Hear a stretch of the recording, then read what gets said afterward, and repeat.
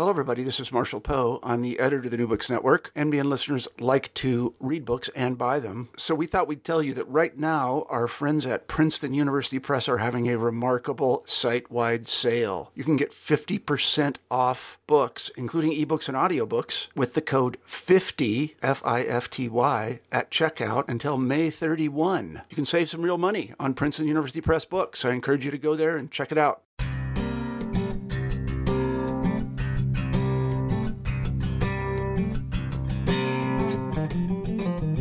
Welcome to New Books in Education. I'm Hoover Harris, editor of DegreeOrNotDegree.com, and with me today is Dr. Warren Treadgold, who is the National Endowment for the Humanities Professor of Byzantine Studies and Professor of History at St. Louis University. He has a BA and PhD from Harvard and has taught at several other schools in addition to SLU. He's here to discuss his latest book, The University We Need: Reforming American Higher Education. And as you'll hear, this is not about just changing existing schools, it's about how to create a brand new university. Dr. Treadgold, thank you for joining me today. Oh, it's my pleasure. I always start by asking guests to introduce themselves, and I think in your case, it's especially important that people know your experience and credentials as a context for what you're proposing. So could you please tell us a little bit about who you are and what you've done? Sure, I will. I would say I'm not just talking about starting a new university. I am talking about reforming existing universities, and I've taught at several of them. I had temporary appointments at UCLA, Stanford, Berkeley, and permanent appointments, tenure track appointment at Hillsdale College, Florida International University, and St. Louis University. My field is Byzantine history and literature, which sounds kind of esoteric. It is kind of esoteric. And I published 10 books and a bunch of articles on that. This is my first book, though I've published some articles on higher education in general. And why did I write it? Well, I wrote it because I saw that things were getting very, very bad indeed in the university. I don't think that's probably news to lots of people, but we've been seeing a trend that many of us hoped would be reversed, and it hasn't been. Things have just gotten steadily worse, which doesn't always happen, but so far it's happened pretty much all the way through my academic career. And I got my degree in 1977, so it's been a long time. I gather this is a pretty significant departure from your 10 books, and I know you've had, for example, 1,000-plus page history on the Byzantine Empire. This is a very different book in that regard. How long would you say you've been thinking about these ideas? And I see in the book they're very specific proposals at some points. How long has this been developing in your mind? Well, I've been thinking about what was wrong with the American university ever since I was in graduate school, at least. Well, perhaps since the academic job market fell in about 1970, there was a very dramatic overnight almost drop in the academic job market from one where everybody got jobs, one to where it was really, really hard. And I wanted to know what had gone wrong then. But ever since that time, I've been considering what has been going wrong. I often said to myself that sooner or later I was going to write a book on the university, and finally I decided that I was actually going to do it about 3 years ago.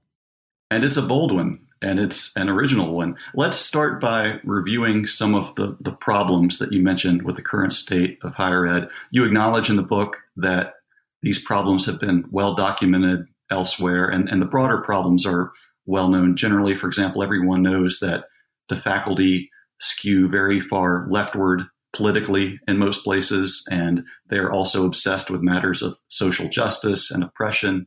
But you also explain the specific dynamics of how some of these problems arise and how they're reinforced. And one example of that is bad teaching.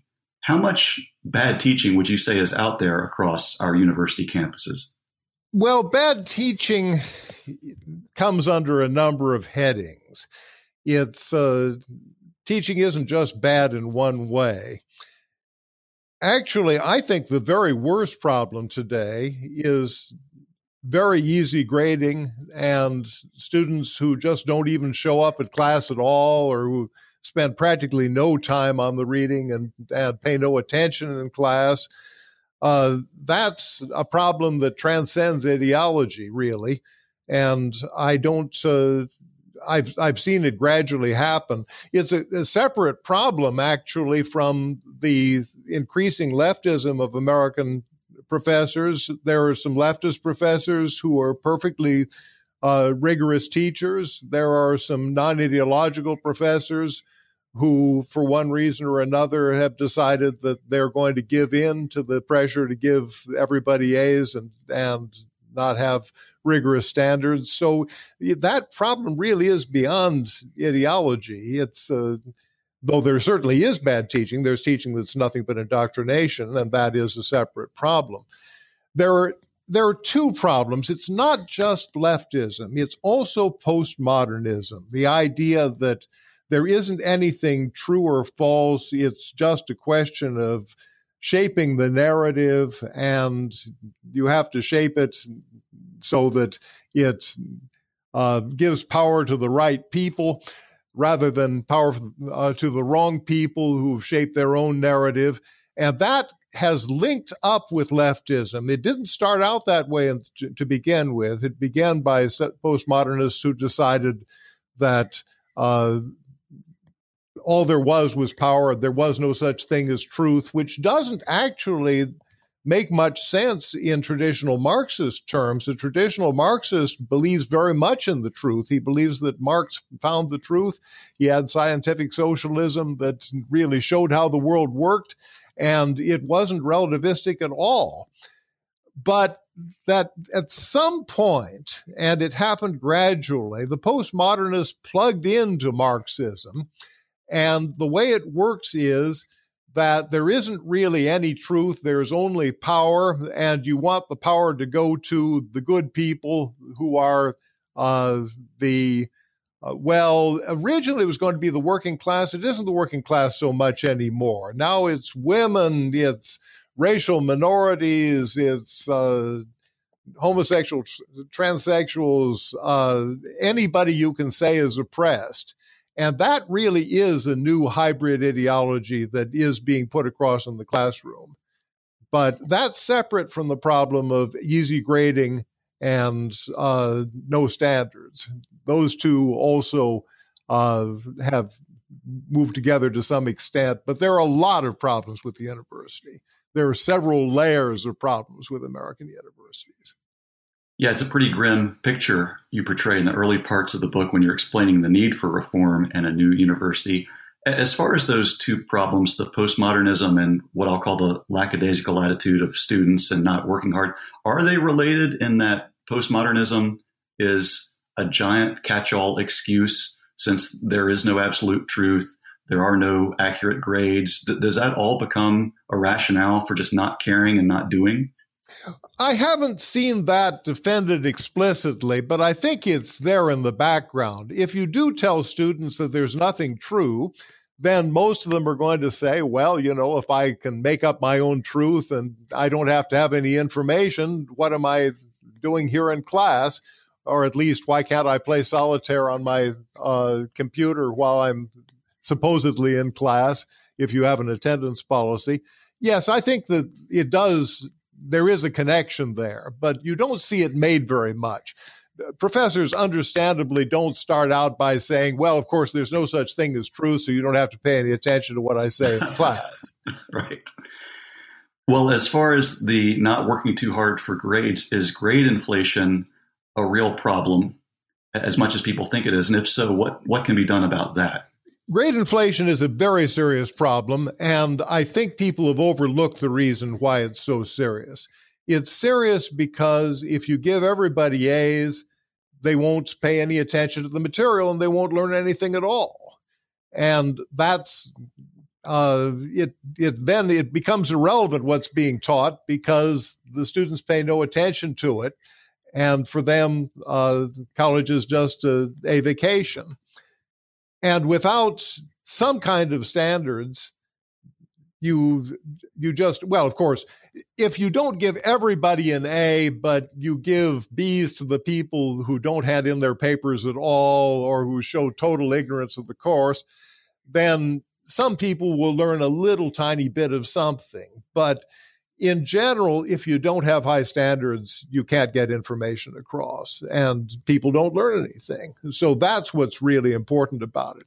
The other thing that's bad, of course, is that now almost every university factors into salaries and often into hiring whether you're considered a good, in quotation marks, teacher or not. And though you can get fairly good marks for being a good teacher by being a good teacher, you can also get extremely high marks for being a good teacher by giving everybody A's. And that's very easy to do, much easier than being a good teacher, which requires things like preparation and knowledge of how to give a lecture. So is there a quantitative way that grade inflation could be controlled where averages are taken into consideration or something like that? Yes, this is something that as far as I know, I'm the only person who thought of this, but it seems incredible that I'm the only person who thought of this because it seems to me so obvious. I thought of it long ago when people said nothing could be done about grade inflation. Now, especially that everything's online, this isn't even hard. It's not difficult to compute how easy a grader, a professor is. What you do is you take all the grade point averages of the students in his class. If he has, let's say, 30 students in the class, you find out what their grade point averages are and get an overall average, and then see what grades his average grades are. You don't want to do it by individual students, of course, because it's certainly possible that a student who's done well up until now does badly. A student who's done badly has redeemed himself and is doing well, that a student is good in mathematics but not good in history, or vice versa. But if overall, among a considerable pool of students, you find that the professor is giving higher grades than other people, than other professors are, you can be pretty sure this guy is a very easy grader. And of course, if you make any quantitative study at all, you'll find who's giving all A's. And that kind of thing makes it very easy to see whether people are easier graders than most of their colleagues. Now, of course, you don't want to say that the beginning of stopping grade inflation is that you should grade very much more harshly than the average of all your fellow professors, because that's really not fair to your students. That isn't what the grade means anymore. But if you did measure whether professors were giving higher grades than other professors and penalize them for that, there would be a steady downward pressure on grades that would end grade inflation. It would lead to grade deflation, and eventually it would turn out to be important. Of course, the problem with grade inflation is that you can't inflate grades forever. At some point, everybody's getting an A, and there isn't any differentiation between the best student and the worst student. Whereas if you have grade deflation, it presumably would not be across the board. The very best student would still get the A, but the really bad student who never shows up and doesn't learn anything would get an F. Another recommendation on the subject of improving the quality of teaching involves abolishing tenure. And I believe most people, when they think about bad teaching, they think it's because professors are living in their ivory towers and they aren't teaching enough, and they are busy researching too much and writing books that not many people will read. And as a result, the quality of teaching suffers. But I gather you don't share that view. What's your opinion of tenure and how it relates to good teaching? As for tenure, tenure is mostly a form of protection for professors, of course, and to allow them to do research. The people who think that professors ought to teach a lot don't seem to care whether the professors are teaching well.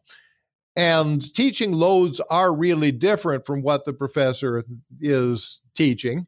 If the professor is giving everybody A's, I say at one point that it seems that many of the people who don't like low teaching loads would be satisfied if professors gave 100 courses to 10,000 students, gave them all A's, which would be pretty easy if all you have to do is fill out the grade sheets and don't have to worry about actually showing up for lectures and grading papers and grading exams. That shows the absurdity of the thing. You have to care a little bit about quality of teaching too. And what makes a good teacher is somebody who knows his subject. And if the professor doesn't publish on the subject generally, that means that he has nothing to contribute of his own. Now, it's possible that he's spending all of that time reading. But on the other hand, if he's spending all that time reading on his subject and has nothing to contribute, this is certainly not a first-rank intellect that we're talking about. Surely, after reading all of that, because many of the things that people write today disagree with each other, he has some kind of position of his own that he wants to express.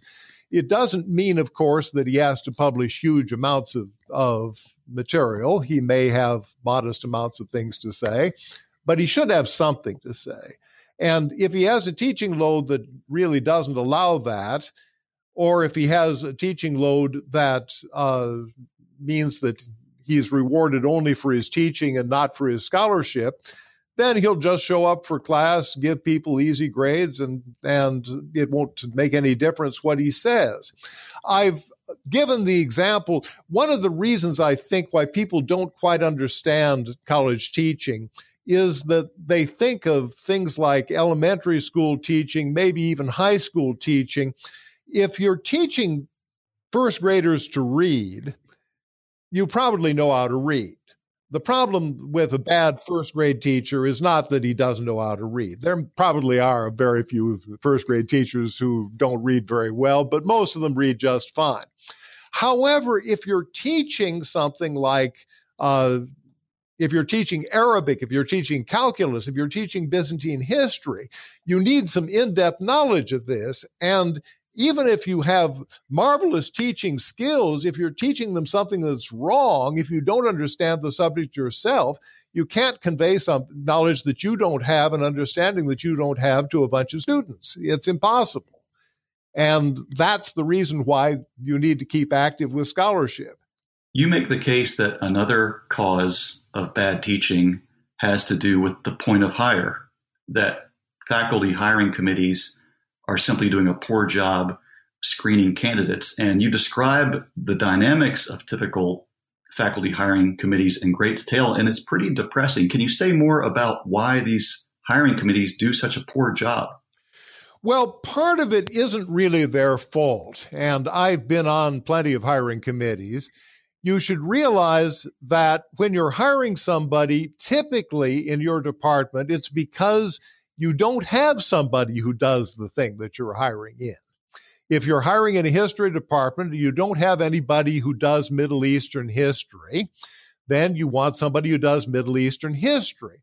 But then who's going to be on the hiring committee? Well, typically it's 3 members of the department that you've already got. Let's say somebody in American history, somebody in French history, somebody in Chinese history, and these people don't know very much about Middle Eastern history. Then the applications come in. And because the job market is terrible, there will be typically more than 100 of them. And there they all are. And most of them have their PhDs, and those who don't say they're about to get them. The letters are all good, the letters of recommendation, because the professors want their students to get jobs. The grades are all good because graduate students typically get all A's. And what do you do with all those applications? You just don't know what to do with them. So what many professors have been doing is looking over the files in a very superficial way. Affirmative action is very important because people keep getting nagged about diversity. So you can tell who's a woman usually. If you read the application with the least care, you can tell who's Black, you can tell who's Hispanic, because they know it will be to their advantage and they let you know. So you can hire those people or put those on the short list. But of course, also, you are supposed to hire, or at least a lot of people think you're supposed to hire, on the cutting edge, on the most recent research. And you look for something that's postmodernist, and you look for something that sounds interesting.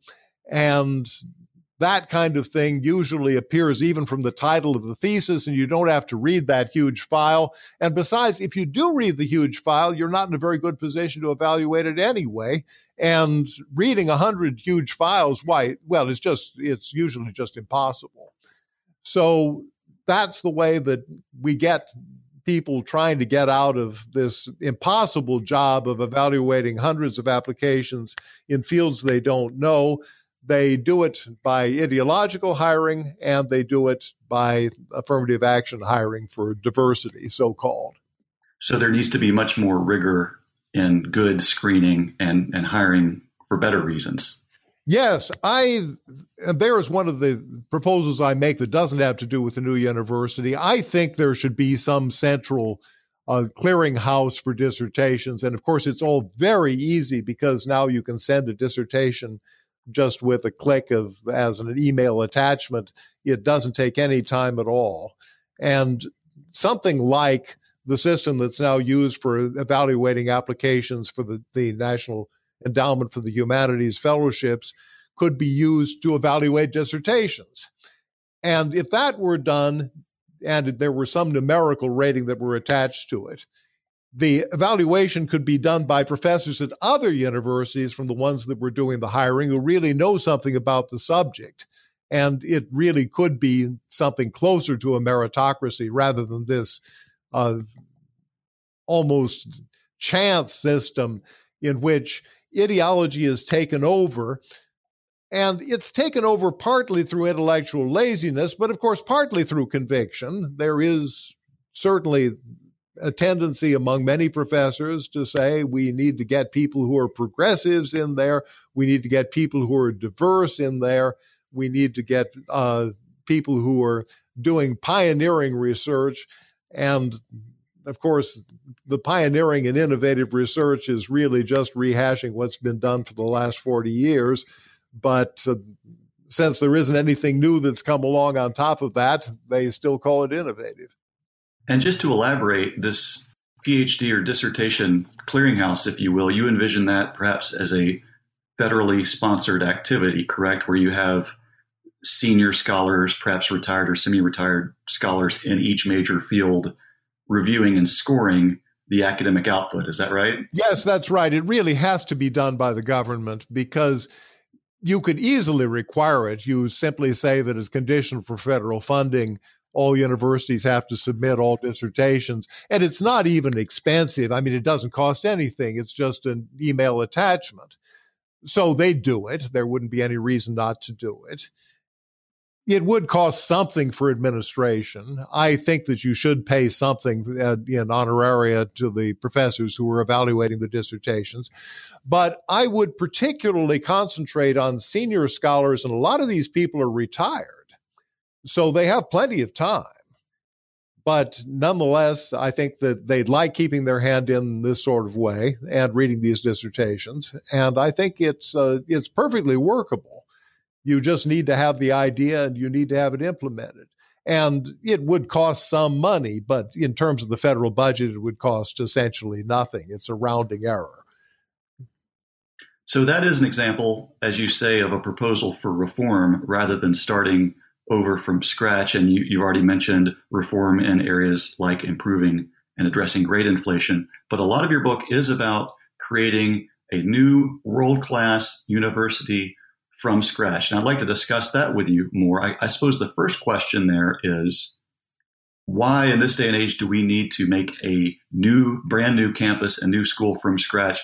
Why can we not focus on reforming some of our great traditional institutions? It would be wonderful if we could, but this is an idea really that I came up with only about 3 or 4 years ago.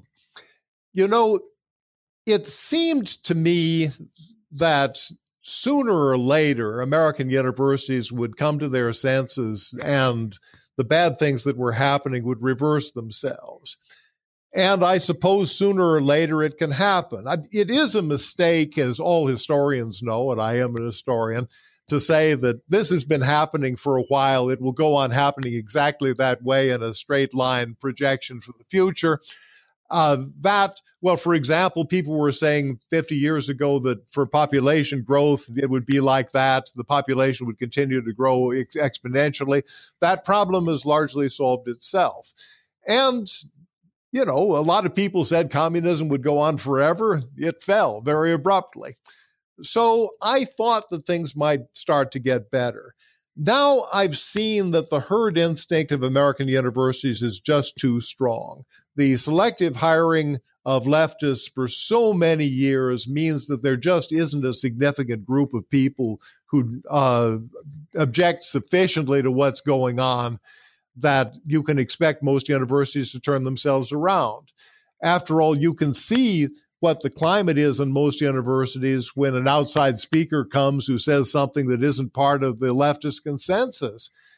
Even the people who supposedly defend the outside speakers are defending them so weakly. They're saying, yes, their views are terrible, but you should be willing to listen to people you disagree with so you know how to refute them.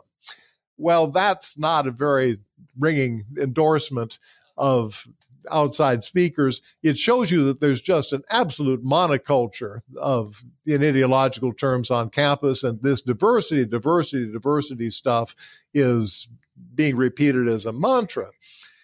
If you start with a new university, it's not that there aren't some professors out there who disagree, but there aren't enough of them. There isn't a critical mass in any one campus, and especially there aren't particularly good ones. Now, there are some institutions with a conservative reputation, not very many, but generally they aren't institutions that have any kind of academic reputation, and in some ways they sort of discredit themselves. The people who are in favor of leftism say, all right, well, yeah, sure, there are small fundamentalist colleges, various places, and they disagree with us, but that just shows that if you're any good, you agree with us. Those places are no good at all. What you need to do is to start one that really is not, and it also shouldn't be a small college either, because there are limits to what small colleges can do. They aren't at the forefront of American education. You need an institution that can really go one-on-one with Harvard, Yale, Princeton, Stanford, and Berkeley, the real leaders of American education. And I think it could be done. It's, if anything, considering the enormous expansion of American higher education over the last 100 years, it's astonishing that there hasn't been any major new university. There have been lots of minor new universities, but the universities that really count in America were all founded more than 100 years ago. Yeah, that's an amazing point. I think you date it back to 1891 or something like that, since we've had a major new institution of world-class renown created. So given your beliefs, you are pretty prescriptive and detailed in your proposal for how the new university would look and function.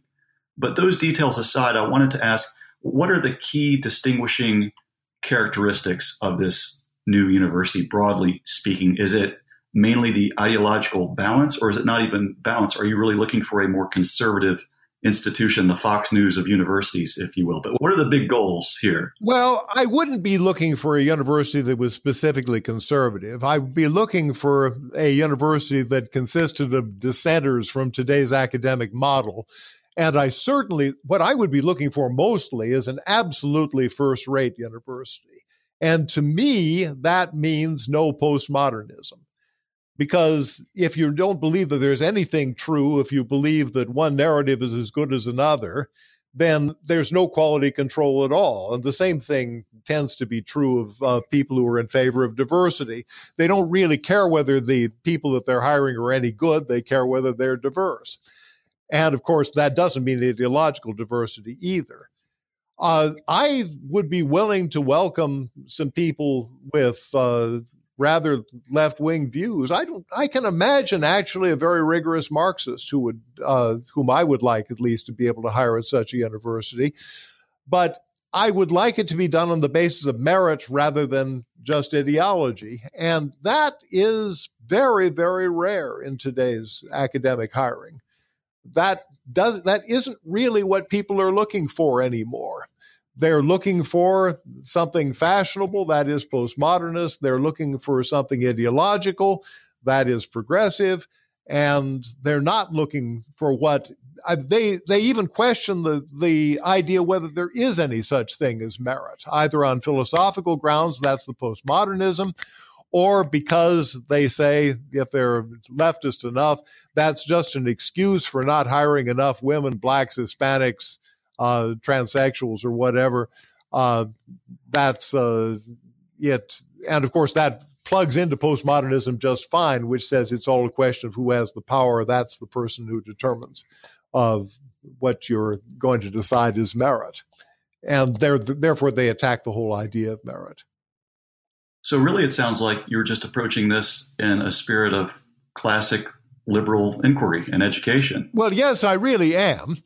And I do think that the people who should back such a university would largely be people who are from the, well, let's say from the 70% of Americans who are more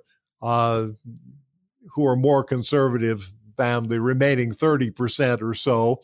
The sorts of people who don't think that Bernie Sanders is wonderful, but who may consider themselves moderate Democrats, for example. Mm-hmm. As a matter of fact, every now and then you begin to see that Bernie Sanders says things like the fact that outside speakers shouldn't be shouted down and shouldn't be roughed up at universities.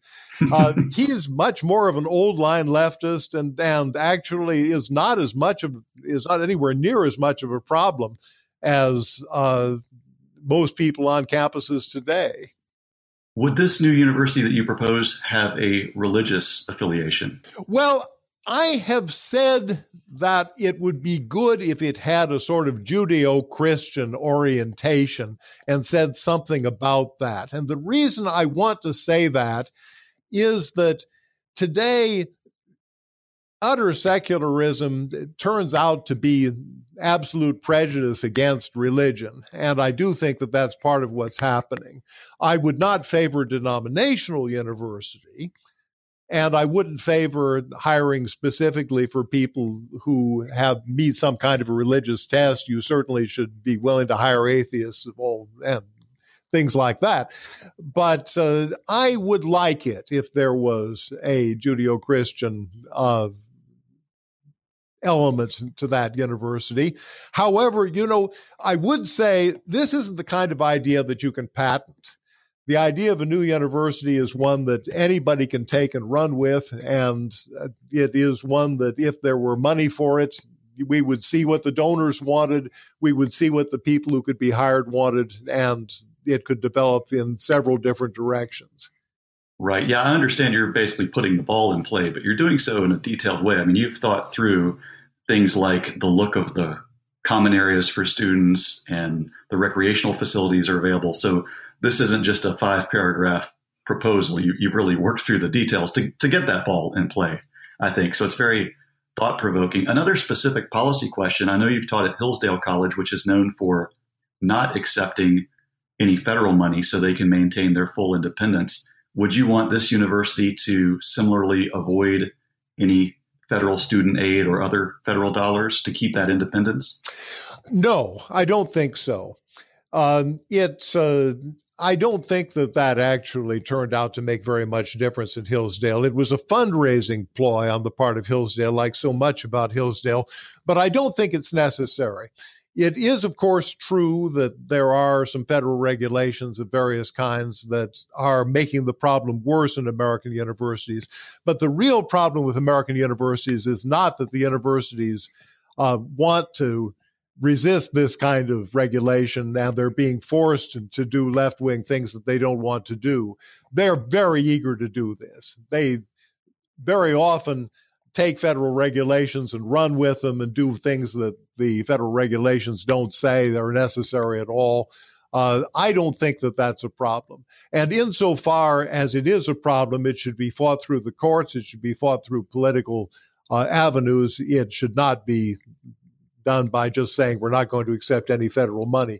Not to speak of the fact that if you have a really large university, Hillsdale, of course, is a small college, you're going to need to accept federal funding for scientific research, for all kinds of different kinds of research. And I just don't see that. No, I wouldn't be in favor of that. As far as the prospects for a new university like this actually being created, you explain how practical matters like funding could be addressed with the many wealthy conservative donors who are out there. So certain aspects of it seem very doable. But you also indicate that there is a limited time window for this to be done, that time is running out. Can you explain why there is a narrow window of opportunity here? Well, we're dealing with a very strong trend towards hiring leftists that has been going on for some time, but is getting stronger and stronger. And now we're really getting a situation in which the bias against anyone who isn't a leftist or isn't a postmodernist, and they're getting to be pretty much merged, is explicit, where in hiring committees, people really just won't even look at people who don't share that consensus. They say things like, this is contrary to our university's mission of diversity. This person obviously believes that men and women are different. This is just not acceptable anymore in our discourse. We're not going to hire somebody like this. This is somebody who is definitely religious. We simply can't accept that sort of bigoted attitude from the past in our university. This is contrary to our mission. Our mission is diversity, diversity, diversity. These people are not in favor of diversity first. They're in favor of something else. We won't hire them. And if that happens and goes on at every major university for a long time, and it's already started, and I don't see any sign of its abating, people who don't agree with that consensus won't go to graduate school, they won't get jobs, and in the future, if you were looking to hire professors at such a university, there just wouldn't be enough to be able to do it, especially not if you insist on good ones. Now there would be. Now it wouldn't be a problem. You'd only need about 1,000 professors, and there are 1,000 good professors out there and more. It could be done. But 10 years from now, probably they wouldn't be all retired. But you see, the people who are being hired now will be around for a very long time. The people who are retiring now were hired 50 years ago. And that was a time when the hiring bias was very much less than it is now. So we are really dealing with a case in which people are retiring who would be the kinds of people you want at such a university, and they aren't being replaced. And every new cohort who's been hired since 1970 has been more left-wing, more postmodernist. And those are the people who have now become an overwhelming majority in American universities. And eventually there just wouldn't be enough to be able to staff a university that wasn't like them if things continue the way they are now. Now, once you had such a university, you can train graduate students, and then you can reverse the whole process. Those people will then be part of the American university in the future. But that's why I think you probably need to start over and start now. So the clock is ticking, and I know as I interview you today, the book has not yet been officially released, so it hasn't gotten the full media response yet that it will. I don't know if you've gotten much feedback yet on these ideas or not, but I wanted to ask, how do you think this proposal will be received? And do you think it will be well received by the proper people who can actually get something like this started and put in motion?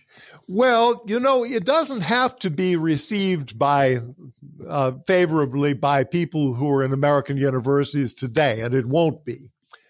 As for the proposal for vetting dissertations and a couple of other proposals I've made, such as legislation limiting the size of administrative spending in American universities.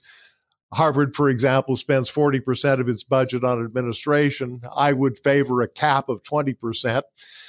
I'd favor an academic honesty commission to punish people who completely make up facts, who plagiarize other people, and so on. That, I think, is important too. For the legislation, all you have to do is convince a few people in Congress and get the legislation proposed and get people to vote for it. And I think that in a Republican Congress, it wouldn't be difficult to get it done. And actually, maybe it would attract some Democratic support. From the standpoint of a new university, actually, you don't need much more than one rich person who says, all right, I'm going to give this a shot. Well, let's pay for a planning commission. And then once it looks as if it's going to actually happen, I have a feeling people would follow. So you don't need to get a very broad-based amount of enthusiasm behind these ideas for them to come into effect. That was one of the things I was careful about. So many books on American universities seem to suggest that the only hope is if everybody in American universities changes his mind. And that's, well, I mean, it might happen in 50 years, 100 years, but it's certainly not going to happen very quickly. And I don't know how to bring it about. I'd like to ask one other question about the book and then a final question about your current projects. But as far as the book, towards the end, and I'm drawing here on your general expertise and training, towards the end of the book, you offer thoughts on periods of renaissance in world history and periods of great cultural productivity, these boom periods. And you speak about why those bursts of success happened when they did. For example, why was the golden age of Greece golden at that time? What are your observations there, and what does that have to do with your proposal? Well, in some ways, it's ridiculous to say that American culture today is in decline. If you look at American medicine, if you look at American science in all sorts of different ways, we're not in decline at all. We are going from strength to strength. We're in great shape. But in terms of the humanities, I think we're in sad shape. We have this ideology on campus, which is about the only ideology we've got going. We've got some dissent from it, but this is the consensus on American campuses, and it's one that's against excellence. It's one that is against the very idea of quality, and it's going to tell in the long run. And eventually, I think it's going to tell on science. It's people are going to say, well, yes, it's true that our faculty in physics and chemistry has won the Nobel Prize, but there aren't enough women in it. There aren't enough blacks in it. There isn't a single transsexual in our whole physics department. This has got to change. And therefore, we'll have to lower standards if some people say they're lowering standards. But I say, I'm talking, I'm not talking as me, I'm talking as somebody who's saying this in a faculty meeting or in a search committee meeting. What I say is that what we need is not the conventional criteria for excellence in physics, the kind that actually lead to reproducible experiments. What we need is people with the right color of their skins and the right diversity. That's what we really need. And that's a big threat to science. My last question is about what your current projects are, what you're working on now. And I'm curious if you're going back to your day job, so to speak, in your traditional area, or are you leaving some room to continue to see this proposal through and perhaps pursue it further? Well, if I get a call from somebody who says, I want you to serve on a planning commission for a new university, I'm going to answer the phone. And I'm certainly going to do that. If I have I'm going to keep my hand in the sense that I'll write the occasional article. We're going to see what happens. If it turns out that there is some enthusiasm for some of these proposals, and if I have any part in implementing them, I'd be glad to do it. I am, however, in the midst of the third volume of a book on the Byzantine historians that I want to write, and I'm continuing to write, and that is a research project that I'm not abandoning. But and then I intend to write a one-volume book on the Byzantine historians. The Byzantine historians actually may seem like something very esoteric, but some of the world's great historians were Byzantine, almost a half dozen of them. And they aren't very well known, but I think they're very worth reading. And I intended that to be a major research project, and it's largely done, and I'd like to finish it up. But if there's anything I can do to get the American University out of the tailspin that it's in, I will do it. And if that means interrupting my research and shelving it indefinitely, then I'll do that. Very good. The new book is The University We Need, Reforming American Higher Education. I've been speaking with Dr. Warren Treadgold. Thank you so much for your time and your thoughts. It's a very original and enjoyable and thought-provoking book, and I enjoyed discussing it with you. Well, thanks so much. I really enjoyed discussing it with you. Thank you. Bye-bye.